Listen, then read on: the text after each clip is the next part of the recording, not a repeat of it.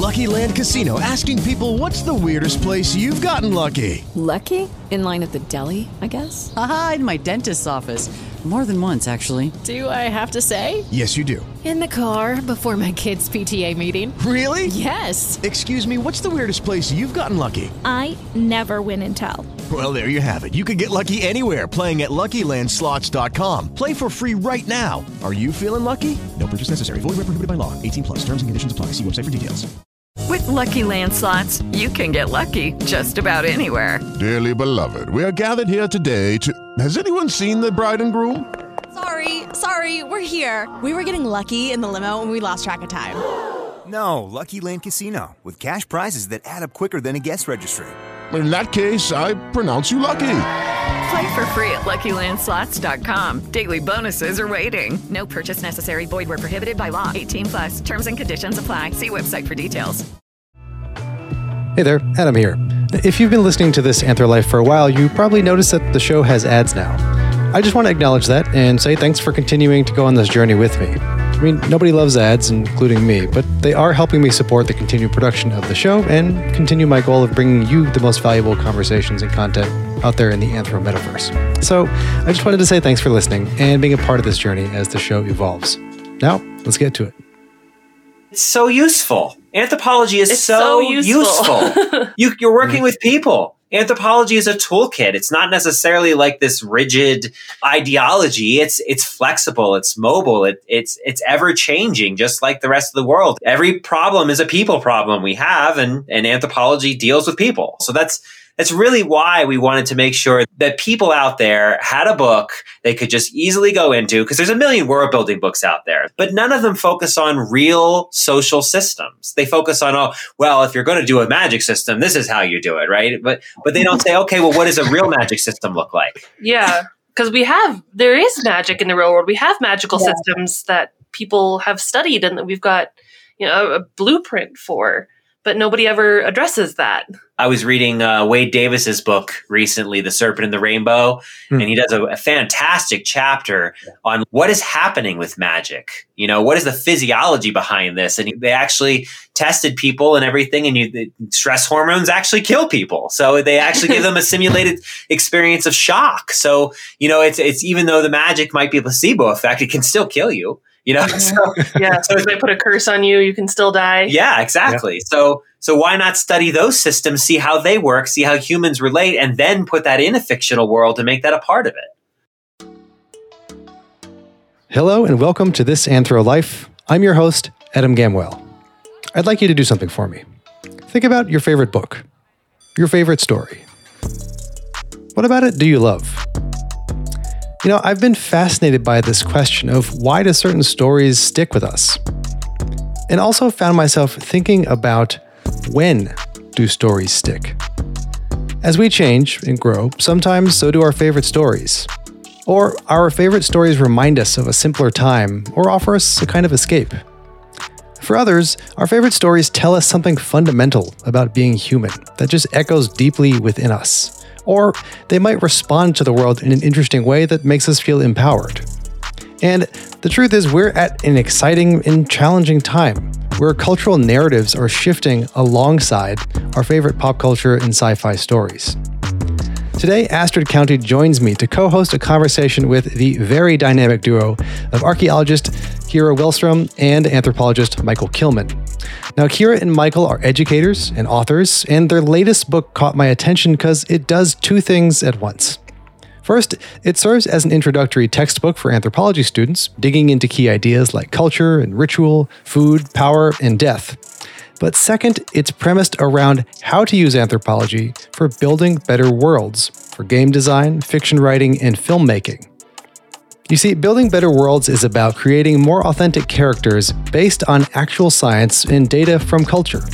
Thus, the book is both an introductory text for anthropology students and also creators. What makes this work so well is that beyond anthropology, Michael and Kira both are deeply steeped in many of the fictional worlds that have shaped so many of our lives. Star Trek, Avatar, Gattaca, Stephen King, you name it. They are creators, writers, gamers, and readers. And the kinds of stories that we tell, think like superhero narratives or fantasy epics or sci-fi dystopias, all help us reflect on what it means to be human, about what we hope for, wish for, and what we're afraid of.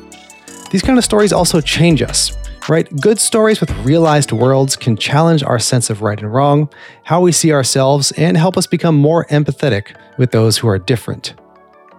We can also look at characters in worlds differently. Why are we so obsessed as a culture with zombies?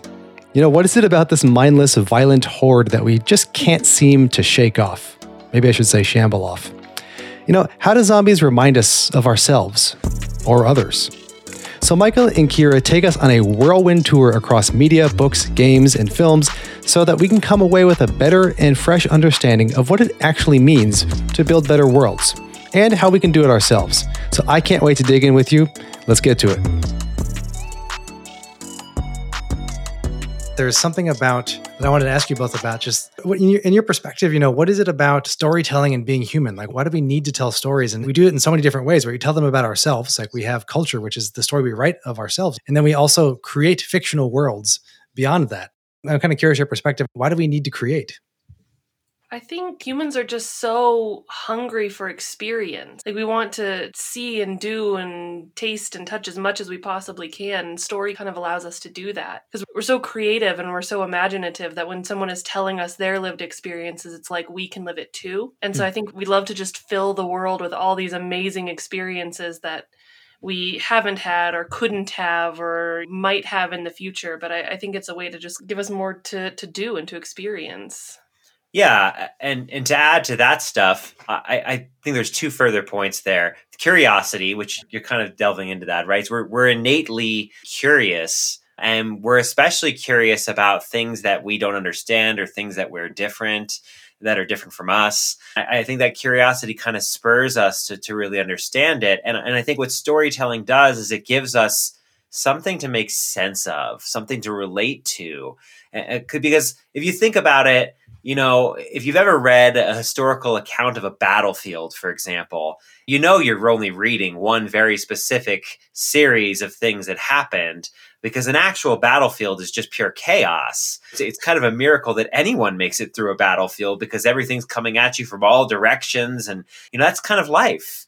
Things are coming at you from all directions all the time. And it makes so much more sense if you can compress that into a story, especially a story that you can feel a connection to. For example, and we don't really talk about this in the book, but a really important feature of building a good story is empathy with the characters. It's why so many famous stories have orphans as kids. Orphans are people who have been displaced or dispossessed of themselves. So it's easier to suddenly relate. And so good stories, have relatable characters that satiate our curiosity, that give us a sense of wonder. And that's really useful when we're trying to understand exactly how our life works. And I think that's not dissimilar from ritual.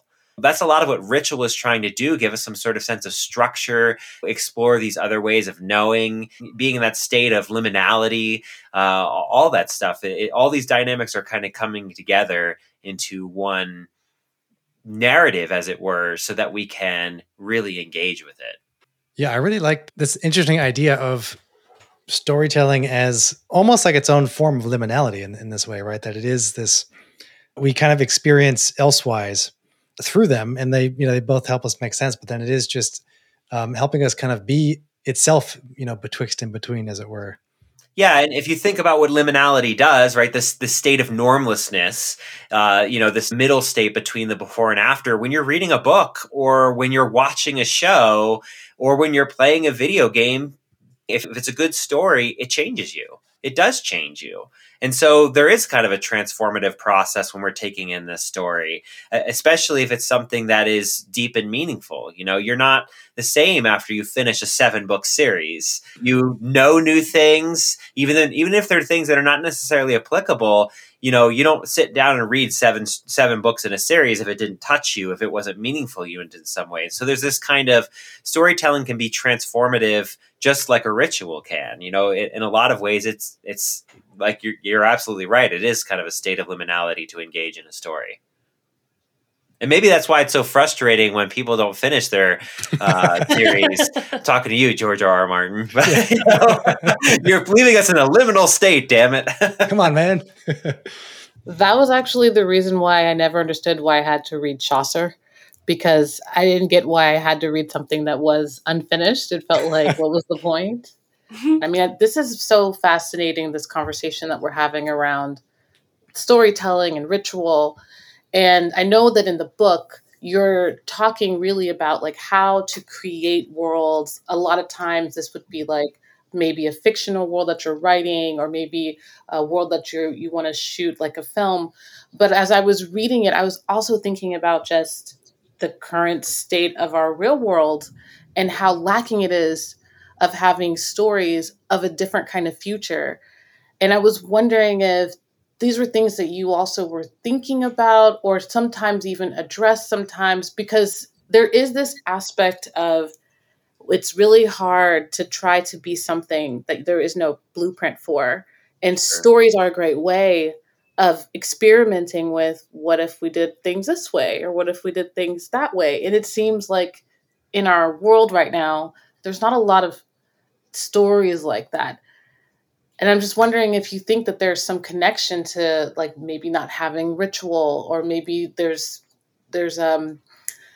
research that shows that a lot of Americans are less religious, like some aspect of these touch points that have been around for so much of what our entire history of being human seem to be kind of coming out of our normal everyday lives. Do you think that's contributing to our inability to not build better stories for ourselves? I think a big issue with our storytelling, though, is that we see the world from kind of a limited perspective.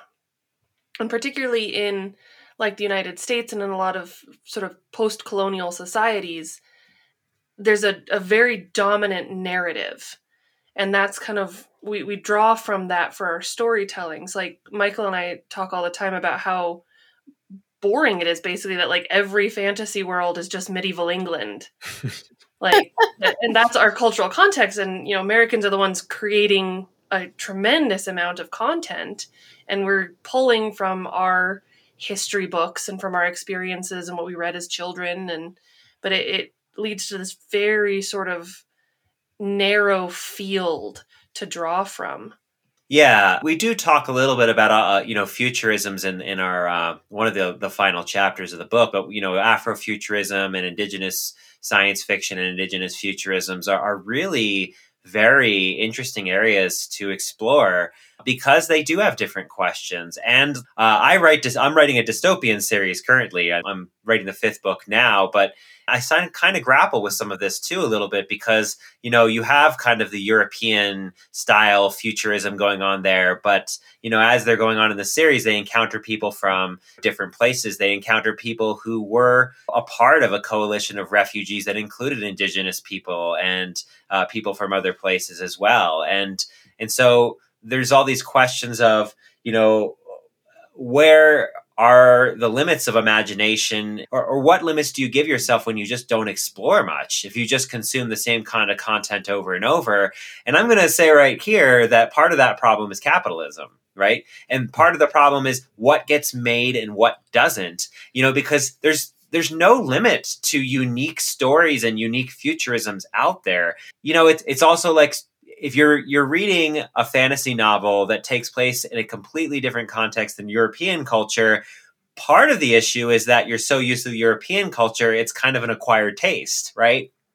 You may or may not at first really understand it. And so I think part of our futurism is like, I grew up with Star Trek. I grew up with Stargate, all these various different, standard futurism ideas. And the ones that hit really hard are the ones that are familiar to us. And so it's really hard to kind of bring in new story ideas. And I think that's one of the reasons we were trying to write this book, is to say, like, look, as long as you're making your culture holistic, you can do whatever you want. You don't have to do some sort of standard script. And this is one thing I rail on it all the time in the indie publishing community. This idea of writing to market. You want to write to market. And I was like, okay, I get you're trying to make your books a business, but writing to market doesn't open the possibilities for new ideas. It just recycles the same standard tropes over and over and over again.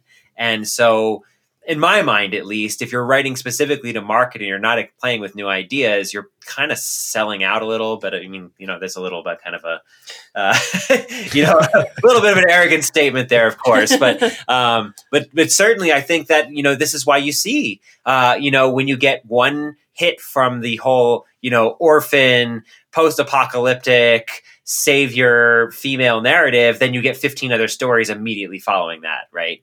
And so you get Hunger Games, and then you get like 10 other book series that hit big that are just like Hunger Games, or you get Harry Potter and then 10 other things that come out like Harry Potter, or you get The Expanse, and now there's this huge craving for, hard science fiction, hard gritty science fiction, right? And so that's one thing that happens is something, gives you even just a little bit taste of something fresh, and then everybody has to do it because that's how the whole marketing and commercial system works. And I think one of the major challenges too is that it seems there's clearly an appetite to have new kinds of stories, right? That we need to tell new stories, especially as we find ourselves entering these unprecedented eras of dealing with global issues like climate change and, the resurgence of societal level conversations around race and inequality in the United States and around the world. And what does health mean, and how that's changed because of 2020 and COVID. And there's this need for new kinds of stories because there's a recognition that there are new kinds of realities out there. And there's things that we need to address. And so it is really interesting to contemplate these in conversation with what is, pop storytelling in essence, right? And like what can get out there and become a story. I'm remembering the Hot Zone from back in the day. That was like the I guess the previous before Matt Damon's Contagion, like popular story around viruses, right? And Outbreak. An Outbreak, that's right. Yes, An Outbreak, that's right. with Dustin Hoffman back in the 90s, right? I think that was the first one I saw, and that one scared me to death. And in the 70s, Andromeda Strain with Michael Crichton. Oh, that's right. Yes, that's right. Yeah. So there we go. We have those but it's interesting to even note that too. I mean, I guess are we prognosticating? Are we going to see a proliferation of virus novels now? I think we have been. That's what zombie stories are. Most of them are viral driven, right? And so you kind of see this undead rising creatures who have been infected by this disease and destroying, the world order with their mindlessness. I mean, sounds like people who don't want to wear masks to me. Yeah. Yeah, we've been afraid of this for a long time, I think. Yeah. I mean, we always have heard stories throughout history about pandemics, about how they've just... It's always kind of this thing, this fear of disease, I think, in the back of our minds. I think it's there in human society. And I think the rise of zombie literature in the late 90s, the resurgence, I should say, of zombie literature is a part of that, is because we had scares like SARS and we had scares like, bird flu and we saw, this is a close call, and then it didn't happen. And then, now it finally did happen, right? Where we have COVID and we're lucky that COVID wasn't more deadly than it was. But, like Contagion, I actually watched that right at the beginning of COVID because I guess I'm a glutton for punishment or something. But, that a quarter of the population who get it dies in that movie. And that would just be, 2 to 3% is what we get with COVID, and that's been pretty devastating. I mean, imagine a quarter of your population suddenly gone. Yeah, and I think fantasy stories give us kind of a way to digest that, because I love Contagion. It's one of my favorite movies, but most when I mention it to students, they're like, "Oh, it's so boring." And this is obviously pre-COVID, but they're like, "Oh, it's so boring." I'm like, "No, it's amazing." But they all love zombie movies, the ones with the virus that takes over the world. So I think fantasy gives us, by sort of tweaking the perspective, it allows us to digest those sort of really tricky and maybe hard to understand concepts.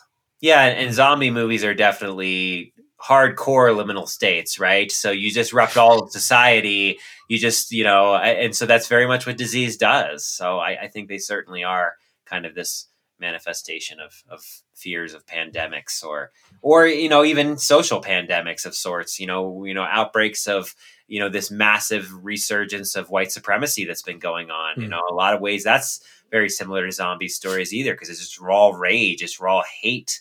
It's these exposed nerves of deep xenophobia that we have in the back of our mind too. And zombies are mindless. They just attack and eat and consume, and that's a lot what hate does to people too. Yeah, that's something that struck me that you were writing about early on in your book, is just like reflecting on this idea too, that when we when we might first approach telling a story or thinking about, who it is that we're telling a story about, even just articulating fears, we have this idea, which I love the imagery that we tend to think that anything that's outside of what we typically know is kind of like the Borg, right? In Star Trek, in that it's kind of this seemingly unidimensional or one-dimensional, here to assimilate, and it all has the same thought process, even though we know the Borg are a little more complex than that, of course. But it was a great metaphor to think about. But then, so I guess I want to put this in conversation with this idea, because I think you're right on too, that the zombie narrative and the appeal of those stories does actually have really interesting metaphorical and perhaps beyond implications and just questions around the resurgence of the white supremacy movement, for example, or just their sort of in your faceness over the past year or so. And that's really interesting that to kind of put these pieces together. And then how do we think about, like, when we are looking at groups that are so different from ourselves that it's very hard to kind of understand the potential nuance. I'm not here to make a conversation about the nuances of white supremacists, but but just to kind of think about how do we put these pieces together in terms of what does it mean to ask these questions in terms of, like, what is happening on a cultural level? How can we think about these, and how do stories help us sort of see cultural nuance, as it were? I think it especially writing, but also reading, allows you to practice empathy in a way that you don't get in the real world. And this was a big thing that we wanted to, or one of the main reasons that we wanted to make this a textbook, is because you have to put yourself in somebody else's shoes when you're reading or when you're writing, because you're sort of forced into that position. And that kind of practice, I think, allows you to be able to do that with real people as well. If you can consciously say, like, okay, I just read this book and I really felt what this person was feeling and understand the nuance of their lives and the nuance of their choices, then you can say, all right, well, I'm going to go talk to my neighbor and apply that same kind of thought process. Like it's sort of like working out a muscle. It allows you to have that strength and that ability. And the more you read and the more you write, the easier it is to talk to real people and understand real people and their motivations. And we also did a textbook version of this. Actually, this really began as kind of it was like a way of us trying to introduce world building into the classroom, because, it is one thing to read about other cultures. It is one thing to learn about their struggles and the things they've gone through. And certainly, I'm sure we've all been accused when we're teaching anthropology classes of how dismal and depressing they can be, because you're reading about all these oppressive situations for these people who are just trying to keep their culture going or keep their lives going, or just trying to get through their day-to-day experience while all these kind of external forces are pressing in on them. And it's one thing to read about that stuff, but then it's like a whole nother level or a whole nother kind of muscle to have to build a fictional world, consider what privilege means, because like in my classes, they have to make the privilege chart like we have in our textbook. And so they have to be thinking about, okay, because privilege isn't just an either or scenario. It's, it's got different levels. It's got different, avenues, and, tying this all into like intersectionality and stuff like that. You might be privileged in some areas, but you're not privileged in others. So then to build a fictional world that has some sort of situation with privilege, and then to see how complicated it is to try and navigate that privilege, and then really see what happens then, because my last part of my assignment is, all right, change the world, throw in a change agent of some sort. And so everything gets turned upside down. And one of the things they have to do is like, what happened to your character? Are they still privileged? Are they not? What did they face? What areas are they still the same? What are they different? And then the idea is then that gets the mental muscles moving to try to understand how complex everyone's lives are. Not just someone over here in this other country, but how complicated it is in your everyday life and the various things you have to navigate. Because sometimes just shining a little light on the complexities of your own life and then recognizing that you're not the only one who goes through this, that's a really powerful tool for trying to understand someone who is different than you. And I think building stories and reading stories and writing stories or video game stories, all that stuff are just vital components for us to kind of, understand each other socially, especially with this social media filter bubbles or what's the confirmation bias and all that stuff, all that stuff's going around. And so we hear the stories we want to hear, it's tailor made for us. And then suddenly, you have to build a world, or suddenly you have to read a book that you didn't ever consider this other point of view. And that's really powerful. You know, what is it like to suddenly be a blind person in the middle of the world? You know, what's the, there's an old book where there's like the alien plants invade or whatever. What is the name of that book? I don't know what's it called. Yeah, Triffids. Yeah, yes, the Day of the Triffids, right? And so first, you know, everybody who is you know, exposed and not in some sort of like sealed area suddenly goes blind, and then these plants take over and start eating people. So it's, you know, but there's this really powerful moment in there where, you know, you're kind of in the seat of seeing this world of blind people completely helpless who have never had any training whatsoever. And everybody is like that. And what would happen if you were suddenly struck blind, and, you know, how disorienting would it be? And this, you know, and how different would it be if you were blind and had all of those skills? Like, how different would their experience be then in that new new reality? Suddenly it's a privilege to have been blind before this disaster. You know, it's kind of an interesting thing. We're going to take a quick break to hear from this episode's sponsor. We'll be right back. It is Ryan here, and I have a question for you. What do you do when you win? Like, are you a fist pumper, a woohooer, a hand clapper, a high fiver? I kind of like the high five, but if you want to hone in on those winning moves, check out Chumba Casino. At ChumbaCasino.com, choose from hundreds of social casino style games for your chance to redeem serious cash prizes. There are new game releases weekly, plus free daily bonuses. So don't wait. Start having the most fun ever at ChumbaCasino.com. No purchase necessary. VGW. Void where prohibited by law. See terms and conditions. 18+.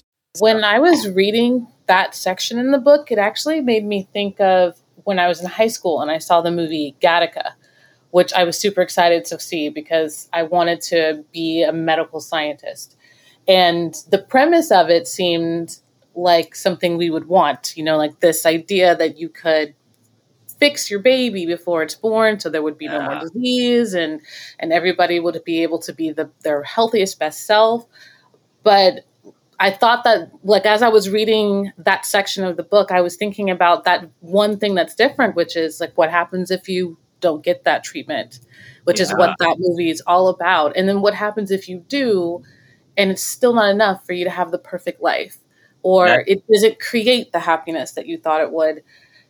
And it is I found, like, when I watched that film, that it made me ask questions that at that point in my life I hadn't asked, because I thought that life was about solving problems. And I thought if we could solve the problem, then everything would be good. I really hadn't started to consider that what's a problem for one group is an advantage for another. And that when you solve the problem, now you're disadvantaging another group. And how do you deal with it?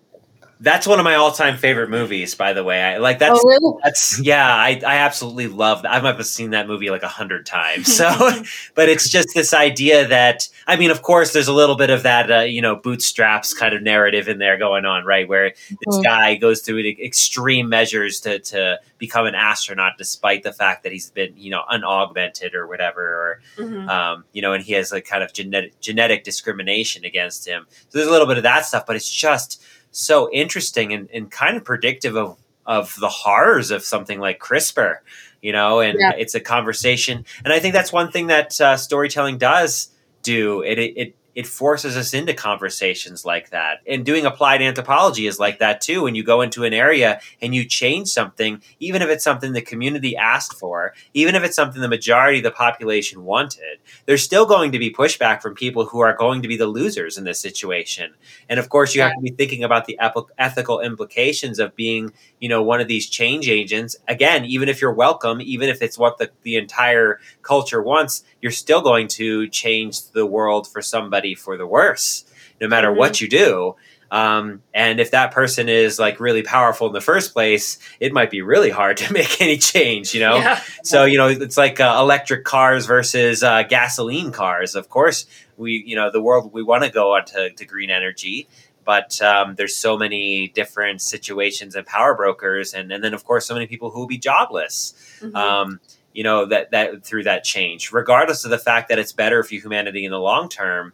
You know, humans have this problem of short-term thinking a lot of times because, you know, if you suddenly can't eat food, you have to worry about the short term. Yeah, because you can't pay your bills, you know? And one thing that movie brought up that is now a huge part of our narrative is that there's always going to be somebody who will hack your system. Mm-hmm. And if you can't predict the ways they'll hack your system, they're going to come through. And whatever their intentions are, you just have to hope for the best. Because once that happens, then it's a vulnerability that you don't, like, it's like whack-a-mole trying to fix it all. Yeah. And if, again, doing applied anthropology work in the field, or anything in the field, you start to realize that these systems are, there's, people talk about corruption in systems, but all systems are really wonky and corrupt all over the place. There's no such thing as kind of a free a system that doesn't have all kinds of little niches. It's just like evolution. Yeah, all systems are infinitely complex. Mm-hmm. And especially when you're dealing with living organisms and ones as complicated as humans, there's no way you can account for every variable. It's just not possible. Right. Which is also why when you're making a social change and people point out the exception and not the rule in good social policy, someone abused their food stamps. Well, yeah, but okay. But there's so many other people who aren't, and there's always going to be people who are abusing the system. It doesn't matter what system you set up. So if you're planning policy on the exception and not the rule, you're really not doing very good planning.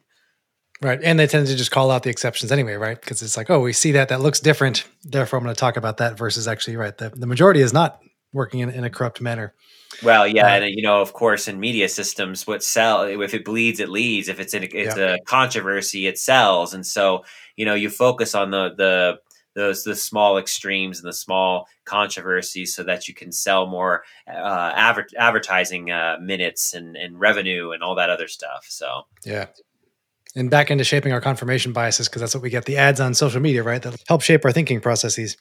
Absolutely. Mm-hmm. What's interesting too is that on one level, it seems that there is a slow awakening happening, that folks in a broader sense, there does seem to be kind of a growing appetite for providing more space for difference, right? And that's, I think, on one level, why we see such loud anti-diversity narratives is because the hornet's nest is getting stirred up in essence, right?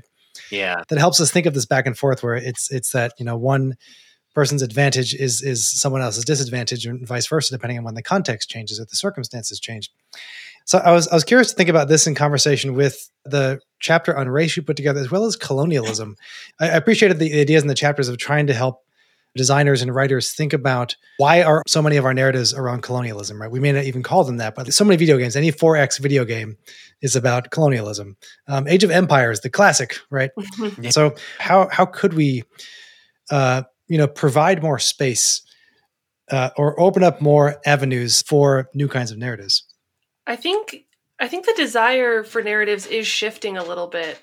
Because like when you mentioned colonialism, one thing I've noticed is in Marvel, the difference between like the comics and the movies is the Kree and the Skrull. And the Kree have always been this like, vast galactic empire, and the Skrull have kind of been on the fringes. But in the comics, the Kree are very much billed as like, the conquering heroes, and it's very much like the Manifest Destiny kind of narrative in American history, where like they're going out and they're doing this good work and bringing civilization to the masses, and the Skrull are kind of the terrorists on the outskirts. But in the movies, it's very much like it's the same sort of thing. The Kree are still imperial, and the Skrull are still kind of on the fringes, but the perspective has just shifted a little bit. So the Kree are seen as sort of the bad guys, and the Skrull are just trying like the refugees basically, are trying desperately to find a home. So I think the market is definitely shifting. People are starting to think a little bit differently.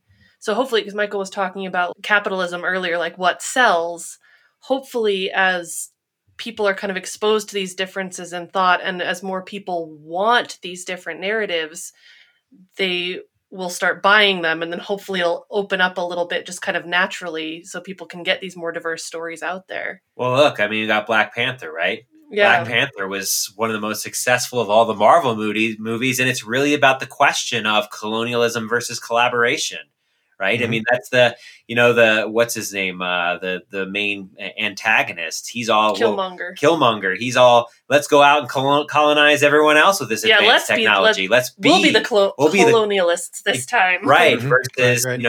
ultimately what they decide what's the better choice is collaboration. Let's work with communities. Let's use our privilege and let's use our wealth, our technology to change the world for the better, rather than imposing our ideas and our ideologies on other people. So it is definitely shifting, but it's, and I think one of the things that's happened and my background of research in grad school is looking at media systems.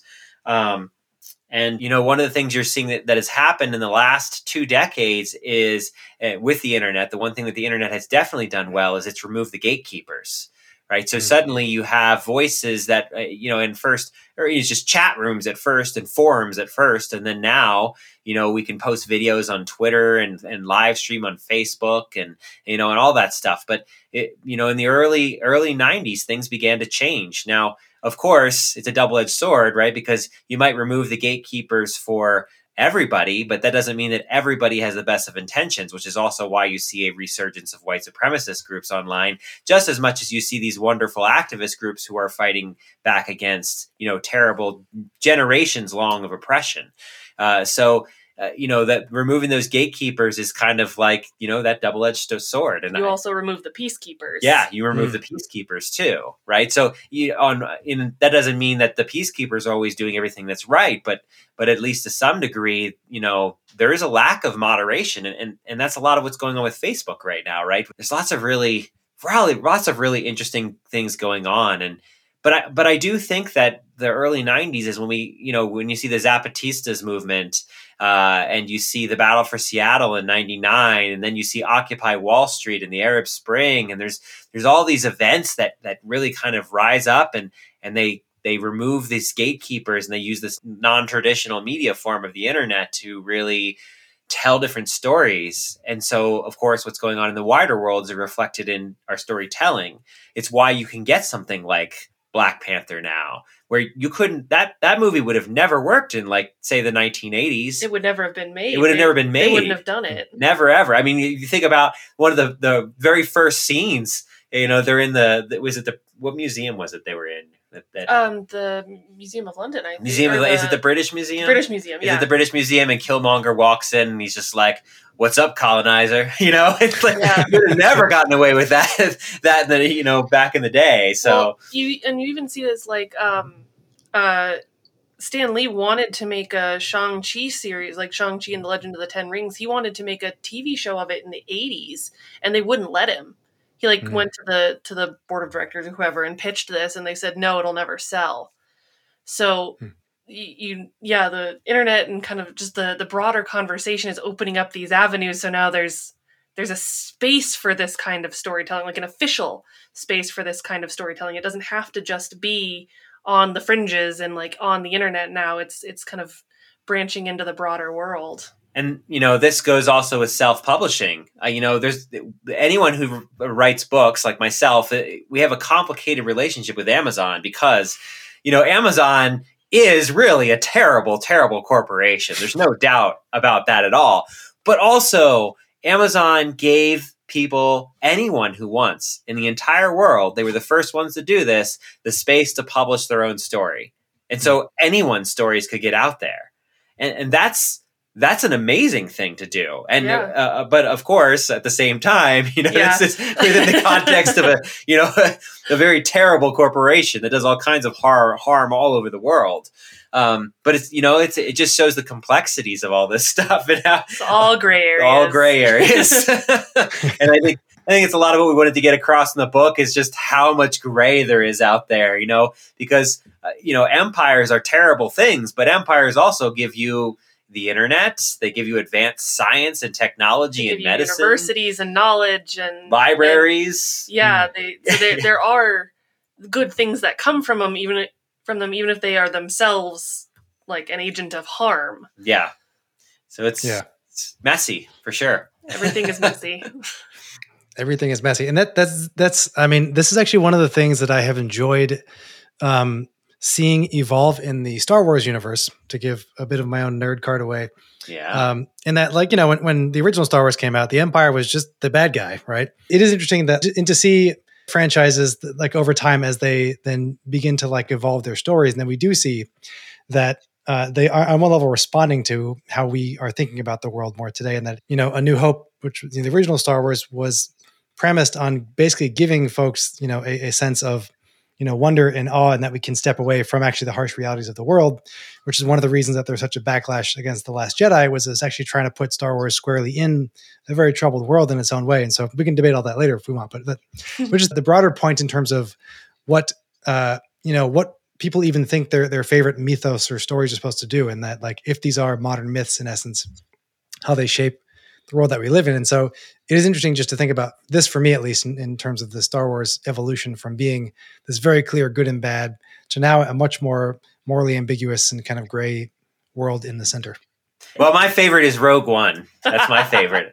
I just like seeing the complexities of rebellion and how, they aren't great people, I can't remember where I read this or watched it or something, but I read that ISIS was using A New Hope as a recruiting film.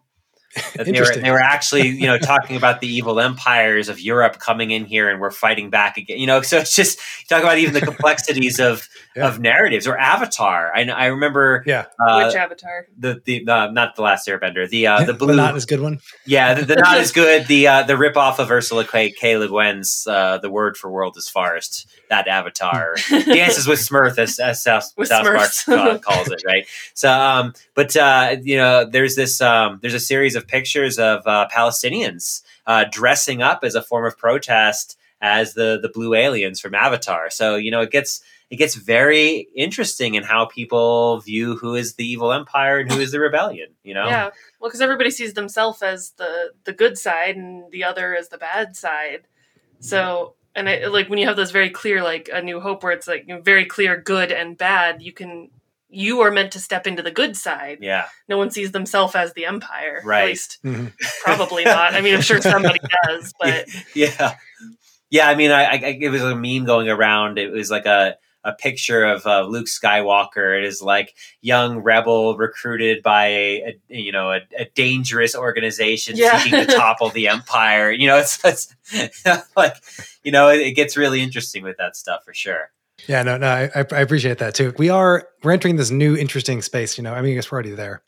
But yeah, as we are trying to have these kind of new stories that we might even recognize, even to your point before, that Black Panther is one of the smash hits. And I don't know if I don't want to give spoilers away, but the Falcon and the Winter Soldier was excellent. But it also tackles some very, very important issues that very much stem from Black Panther's success as a film. And then also it just takes us a bit to the heart of some conversations happening in the United States right now around race and who gets to be a hero. And so given that too, it's that like Marvel even thought about this and responded by making this new series, post Black Panther, post Endgame, Avengers. And it's interesting just to even think about this, like they're using TV as a slightly faster medium than a film. But Kira, did you get that sense too, that it's almost this, they want to continue the momentum? Yeah, absolutely. And they clearly, I think, with the move to TV, they want to tell more complex narratives. And like if you watch the making of special, Assembled at the end of the series, they talk about that. Like normally we're in this hour and a half or 2 hour format, and like you can tell a good story in that amount of time, but they wanted very specifically to tell a much more complicated narrative. They wanted to talk about like the impact of half of the world coming back. Like what happens to the people who were displaced and the people who, lost their homes, and did they lose their homes again? And it does an excellent job of kind of showing everybody's perspective and still coming down on the side of right and wrong, but showing just how complicated an issue right and wrong is. And I thought it was just a fantastic series. And the fact that they didn't shy away from any of those conversations, they just took them straight head on. I thought that was wonderful. Well, I think that the success of Black Panther probably gave them permission to do that kind of stuff. And if you really think about it, I mean, because I'm rewatching the Marvel movies right now. So just grab very slowly because there's so many of them. But watching the early ones, they are more simplistic. But as in phase 1 are all very simple, very hero's journey kind of stories. And then the phase 2 of Marvel, when you get into, Captain America, Winter Soldier, and you get into the Civil War, and you get into all these other stuff, they start asking way more complicated questions about the nature of power. It is Ryan here, and I have a question for you. What do you do when you win? Like, are you a fist pumper, a woohooer, a hand clapper, a high fiver? I kind of like the high five, but if you want to hone in on those winning moves, check out Chumba Casino. At ChumbaCasino.com, choose from hundreds of social casino style games for your chance to redeem serious cash prizes. There are new game releases weekly, plus free daily bonuses. So don't wait. Start having the most fun ever at ChumbaCasino.com. No purchase necessary. VGW. Void were prohibited by law. See terms and conditions. 18+. About responsibility, about colonialism, empire, all of this stuff. And it just gets incredibly more complex. But it makes sense that this is the next logical step, that they can now open up these wider conversations on a more long form medium. Yeah. And I love that, because comics have always done that. Like, they've always gone into these like really like gritty and complicated depths of humanity, but you haven't really seen that in film, at least not on this scale before. Like, you'd have films like Gattaca that we talked about, like they really kind of delve into these complex issues, but it's still that shorter format. So having this extended world, and like the Star Wars extended universe now is branching into all sorts of different levels of media, you can really kind of explore that. And I think it's just wonderful, because it reaches a much wider audience. Comics are still a little bit niche. Yeah. So things like films and television can reach just about everybody. Well, you see this too with the evolution of Star Trek, right? So you have the original series, which does ask political questions, absolutely, but they're very simplistic political questions in the beginning, right? The famous episode of the blackface, whiteface people, and each side is different. That's such an obvious metaphor. But then you get into Next Generation starts to ask some more complicated questions. But it's really Deep Space Nine that really is like, hey, we are a colonial empire, aren't we? The Federation isn't so great, that maybe we don't always aren't the best people, right? And of course, that was carried on in Enterprise, and then now the Picard series, and of course Discovery. Yeah. So, and then again, if you look at the timing of those things, Deep Space Nine really didn't take its critical turn until the internet comes in full swing, and people are having these conversations. So you see, if you look at the mid '90s. That's where media begins to make a big change. It doesn't just go off of Nielsen ratings anymore. All of a sudden, people can actually like respond to the things that they are watching and have these conversations, and people can hear that. Like the creators of media can hear that, and the internet can kill or reboot a show. I mean, think of Firefly. That's right. That's right. It's got its finale, or Family Guy. And I'm not a huge Family Guy fan, but like they brought Family Guy back from the dead. The internet. So the Arrested Development, right? I mean, Buffy the Vampire Slayer, I believe, is getting rebooted or like reimagined. Yeah. Okay. I never did watch that series. Oh, I love that series. Yeah, Joss Whedon questions aside, Buffy is an excellent series. Yeah, I mean, we can just love it and not think about Joss Whedon, but I love that series because it was one of the first times I saw a girl be strong and not have to rely on a guy to save her, which was awesome, and I could relate to that a lot better. Yeah. Yeah, really groundbreaking in a lot of, I guess, bizarre ways now that we know a lot more about Joss Whedon, but yeah, really groundbreaking in a lot of respects. Well, remember, he's just one person in the whole. I think that's one thing that people forget sometimes is when you have one asshole in the bunch, you forget that, there's several hundred other people who are making that show. That's absolutely who are contributing as writers and editors and actors and actresses and all that stuff, right? It's not just, we tend to look at something and, this person's a bad person. I don't want to ever consume their media again. But you're forgetting that all the, hundreds or thousands of other people who significantly contributed to that. And, they may or may not agree with what that person did. So true. I did see something a while back that was saying that shows like Buffy and even movies like Legally Blonde, like over time have made it possible for there to be female driven characters that are much more complex, not just moms or like girlfriends. And that it has helped to change the way that society thinks about what women can do. So I think television is a really interesting medium because film is great. It can be a really beautiful escape, but television makes these people a part of your life in a different way. Yeah. And they start to feel like friends that you know or people you hang out with. And it starts to make it easier to bring in that empathy that we were talking about, 30 minutes ago. Yeah. I think the one exception to that is the Marvel movies, because, you're with these characters for 20 plus movies. Yeah. And they feel a little more like TV shows. Yeah, it's much more serialized. And they've done studies where they've done brain scans and shown people pictures of their friends and then pictures of the television characters they love, and your brain lights up in the same way. Huh. So when you say that we start to think of them as friends, I mean, they're literally like friends to you. They have the same kind of impact on your physical brain that they do when you have when you're hanging out with a friend. Yeah, and when I listen to a lot of audiobooks and fiction, because I drive DoorDash and stuff, they're living the sweet anthropology life. So I listen to a lot of audiobooks and stuff, and I start to actually pick up like character quirks and accents sometimes, or certain slang, and I'm like, oh man, I've been listening to too much of this series. Like, I'm at the end of The Expanse right now, so I catch myself using belter terms once in a while. Yeah, we assimilate a lot of that, a lot of what we take in. And yeah, TV and like those longer serial formatted things, or like long book series, they really deeply impact us. Well, I think we forget that, writing or reading or consuming a story is a social act. It's a social act, very similar on par to sitting around the table and sharing stories around Thanksgiving, right? I mean, you're sitting, except you're sitting with a book there by yourself, or maybe you're reading to somebody else or something, or watching with other people. It's a social act. People talk about being introverts, extroverts all the time, but the fact is that everybody is highly social. It's just that it's how you are social, not if you are social. It's a way of participating in the social world. It's interesting just to think about that too, that even when we consume them, to Kira's point, our brains light up the same way as if they are our friends. And so there's a realness to them, right? What we consume, shapes our perception of the world. And why it's so important for us to get world building right.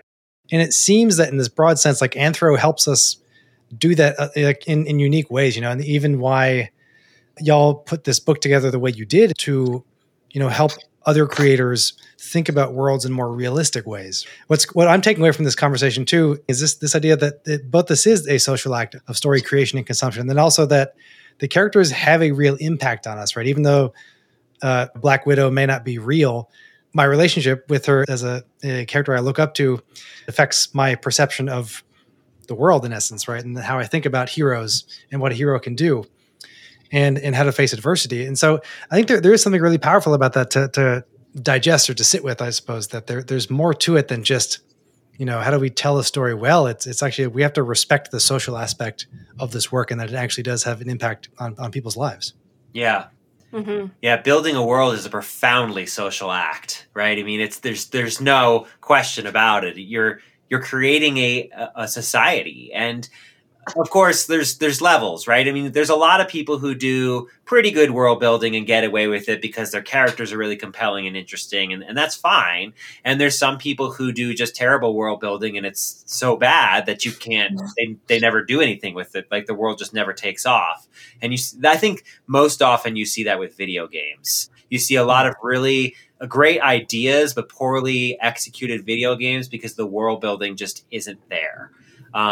But, it doesn't have to be perfect. It never has to be perfect. But having a little anthropology in your toolkit and understanding just that, social systems are holistic, that when you change one arena, it's going to ripple out everywhere. It's going to create new systems of privilege and experiences and discrimination and, some new kinds of luck even, because you can be born into, maybe this new technology comes around and you happen to have the right DNA to access it.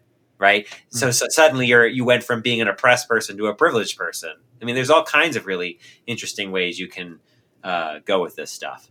Yeah. Yeah, I think that's right on. And I guess one question I'm curious as we wrap in terms of your own world building, you wrote 2 versions of this book for 2 different audiences. I think that's super interesting. And I had not heard of people doing this before. So I'm just curious, and it's a bit of a practical question, but why did you decide to make tell us a bit about what are the 2 kinds of the 2 versions you wrote, and why did you kind of bifurcate how you put the book together? I think it was because we had 2 really clear goals, because we're both educators. So we both really, really wanted to use this as a tool for education, but we're also both nerds. Like we love world building, we love reading, we love writing. So we really wanted it to kind of inform how people create the media that we might consume. So it really early on, we kind of made this split. We realized that the aims for both of those things were going to be just a little bit different. Yeah. So we needed to kind of make that split so we could kind of tailor it to both arenas that we wanted to work in. And we also lost 2 publishing companies who didn't want to do this with us. They were like, well, why don't you just self-publish then? Yeah. So we were trying something different because we wanted the knowledge to be accessible. Yeah, I think that's the big thing. We lost the first publishing company because we didn't want to charge enough for the textbook. Yeah, they wanted to charge like $150 or something. Yeah, like and we didn't want that at all because we wanted students to be able to afford it. And especially with the commercial version, we wanted people to be able to afford it. Like we didn't want it to be out of anybody's reach. So we wanted basically as many people as possible, including our students, to be able to access this material. Yeah. So, I mean, we just wanted this to be out in the public, but we also wanted to use it for the classroom. So we wanted to have a more formalized version for the classroom and then, have built-in quizzes. And like the textbook, for example, has additional content. Like there is a methodology chapter and also a much deeper chapter on the history of anthropology and some of the major theorists and stuff. And, when we were thinking about the public version, they don't care. Who cares? No one in the public, no one outside of anthropology cares about how you write an ethnography. Right. Or like with the medical anthropology chapter, I cut it in half for the public version because like they don't care. It's just not what you need to know to build a world. And we wanted it to be very accessible as it possibly could be, because we know we're writing from an academic perspective. So we wanted people outside of that realm to still be able to understand it and to enjoy it, really. When we re-edited every chapter to have less academic feeling about it, because there, of course, there's lots of citations in the textbook version. I mean, I don't remember how many 30 or 40 pages of citations in the academic version. Oh, so it was so many. Something ridiculous. So, between the two of us and all of our various sources. But, so we actually, what we did is each of us had our different areas of expertise for the textbook version, but then the opposite person edited it for the commercial version because we have different arenas of knowledge. So like Kira knows more about biological anthropology. I know less about biology. So the hope is that we know more, we're more like a layperson in that arena. So perhaps we could better translate that idea for the commercial version so it'd be less jargony. Kind of. But I love this idea. It's like, that's something you don't see it. It's funny because it's like quite innovative, but also it makes perfect sense. It's like you like have a sense of who your audience is and you have 2 distinct audiences. So why not craft the book to work for both? It's great. I mean, again, it's like kudos to y'all for doing that, because it's like we don't see that enough, especially not from anthropology focused writing, which is crazy. The other thing too is like, we don't have enough anthropology out in the real world. I mean, when I tell people I'm an anthropologist, dinosaur bones are really cool, or Indiana Jones, right? I mean, it's one of those two. It's Jurassic Park or Indiana Jones, I guess. Yeah, but people have no understanding of what it actually is, and we really wanted people to know because we think it's the coolest thing in the world. Right, of course, because we're nerdy anthropologists. But like, besides this anthropological life and a handful of other things out there, there's podcasts and blogs. I mean, I have my YouTube series, Anthropology in 10 or Less. But like, if you look at YouTube, there's almost nothing on anthropology. Almost nothing, right? There's a couple of lectures here, but they're lectures. There's just someone talking. Even like Crash Course, which has done every topic under the sun, has still not done anthropology. I'm glad that somebody else is upset about this because it is one of my pet peeves. Yeah. Cool. Yeah, this has been great. I'm curious, what are you hopeful in terms of the future of how do we get anthropology into more world building? Like, are we going to see it in more tabletop games and video games, just maybe more on YouTube? Like, where are you excited to see anthropology be implemented more in the future? I think video games is the one that's for me, because video games they have a lot of potential and they fuck it up so much. Sorry, I don't know. I totally agree. But totally agree. But it's like, they're so formulaic in their worlds because they're so focused on game mechanics and cool ideas that they have like they have these narrative designers who have no background in sociology or anthropology or any kind of social science whatsoever. And so they build these worlds that don't make any sense. That there's no ramifications for actions, because all the gamers always like, oh, I want real ramifications for my actions. Well, you can't really do that unless you understand that cultural systems are holistic, and if you're interrupting them, then if you as the hero are interrupting them, it's going to cause a variety of different impacts. So I think that's the arena that needs it most currently. Plus, there's all the problems of racism and sexism in video games, and while those problems are prevalent in other mediums, they're orders of magnitude worse in video games still. So, video games would be a really important field for anthropology to kind of infiltrate, as it were. Yeah, absolutely. I guess in kind of a more old school and niche arena, I would love better fantasy books.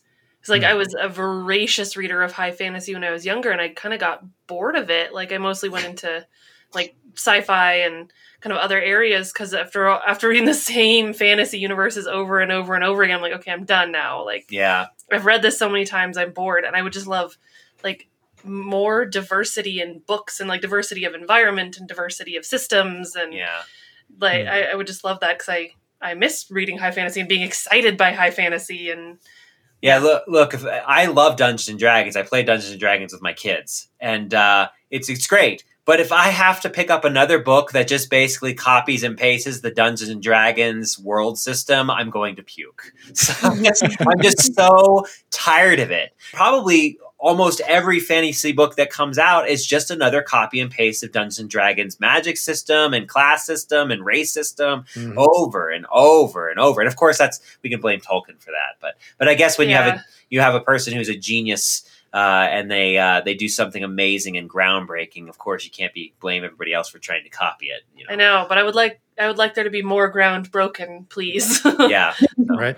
There is an interesting new flourishing just that reminded me of we're seeing indigenous created content more so. Like there's Coyote and Crow, which is an RPG tabletop story world that was created by an entire team of indigenous Americans. And it's interesting because it's a basically, post-apocalyptic but non-colonial narrative. And the entire premise of the game is based around your skill trees are around healing and communication. And that's super interesting because it's like when we finally see pieces like this, it does feel so refreshing. And so, I'm with you both that I'm hopeful for the future of storytelling. Astrid, what are you hopeful for in the future of anthro storytelling? I feel like so much of what we've talked about today, like we were talking in the beginning about how we came to anthropology. And I know for me, it was through epics, actually, because I was little, I used to read like Greek and Roman mythology. Then I went to college and I learned that those were not the only stories. And when you read like the Ramayana or I read the Epic of Gilgamesh, it was so cool to see stories that I recognized but were not told the same way. And I think that's what I wish we had more of, is like not just have more and different stories, but also remember the stories that already exist and tell them, because there's so many cool ones. And it's really hard to find them, especially like we were talking earlier in the United States where we produce so much content. I mean, the continent of Asia has so many stories. There's like 800 different types of cultures just in Africa. I mean, there's so much to tell that already exists. I wish we could retell them, because I also notice that when we retell stories, they're always the same stories. And sometimes there's even familiar stories like the Epic of Gilgamesh, but it's told differently. And that's also really illuminating to help us see another person's perspective, which I feel like is really missing right now. Well, absolutely. Yeah, that's even the Bible. I mean, the Epic of Gilgamesh, you have the flood narrative with Utnapishtim, and then you get Noah with the ark, and it's the same exact story, right? I mean, so we've been recycling old stories forever. Yeah, but with when you retell them, if you retell them in a fresh way, it becomes almost a different story, like the same part, but a very different approach, and I love that. Yeah, because we are at some point running up against the fact that we're humans. that we can only have certain kinds of experiences. So what's important is getting fresh eyes on those experiences, I think. And that's one of the things we really wanted to do with this book too. Yeah. Is give people the space to build a cultural system. And here's a series of tools that you can use to build a unique cultural system and get a fresh perspective and fresh eyes. Well, then, folks, this is your mandate. You got to get out there. You got to check out these books. You can get either one. You can get the learning academic version. You can get the commercial version, and dive in either way, depending how deep you want to go. And so we're super excited to share these books with the good world and help you get the word out about them. And so, Michael and Kira, a huge thank you for talking with us today. This has been super fun. We should definitely do a sequel and continue on. Yes, absolutely. Thank you so much. Thanks so much, Adam. It's great talking to you and Astrid. Thanks again to Kira and Michael for joining us on the podcast today. You can check out their book, Build Better Worlds, An Introduction to Anthropology for Game Designers, Fiction Writers, and Filmmakers at your local bookstore or online today. And of course, we'll have the link in the show notes. Now, as we wrap up, don't think I forgot about what I said up top. I am curious to hear about your favorite stories and what you love about them. What does your favorite story do for you and why? Does it help ground you, help you escape? Why do the characters resonate with you? Let's be in conversation. As always, feel free to drop me a line on this Anthro Life website or join a thread on our community on social media. We'll have some posts running on Twitter and Facebook. So thanks again for tuning in and helping anthropology be a part of building better worlds. I'm Adam Gamwell for this Anthro Life, and we'll catch you soon. Ciao.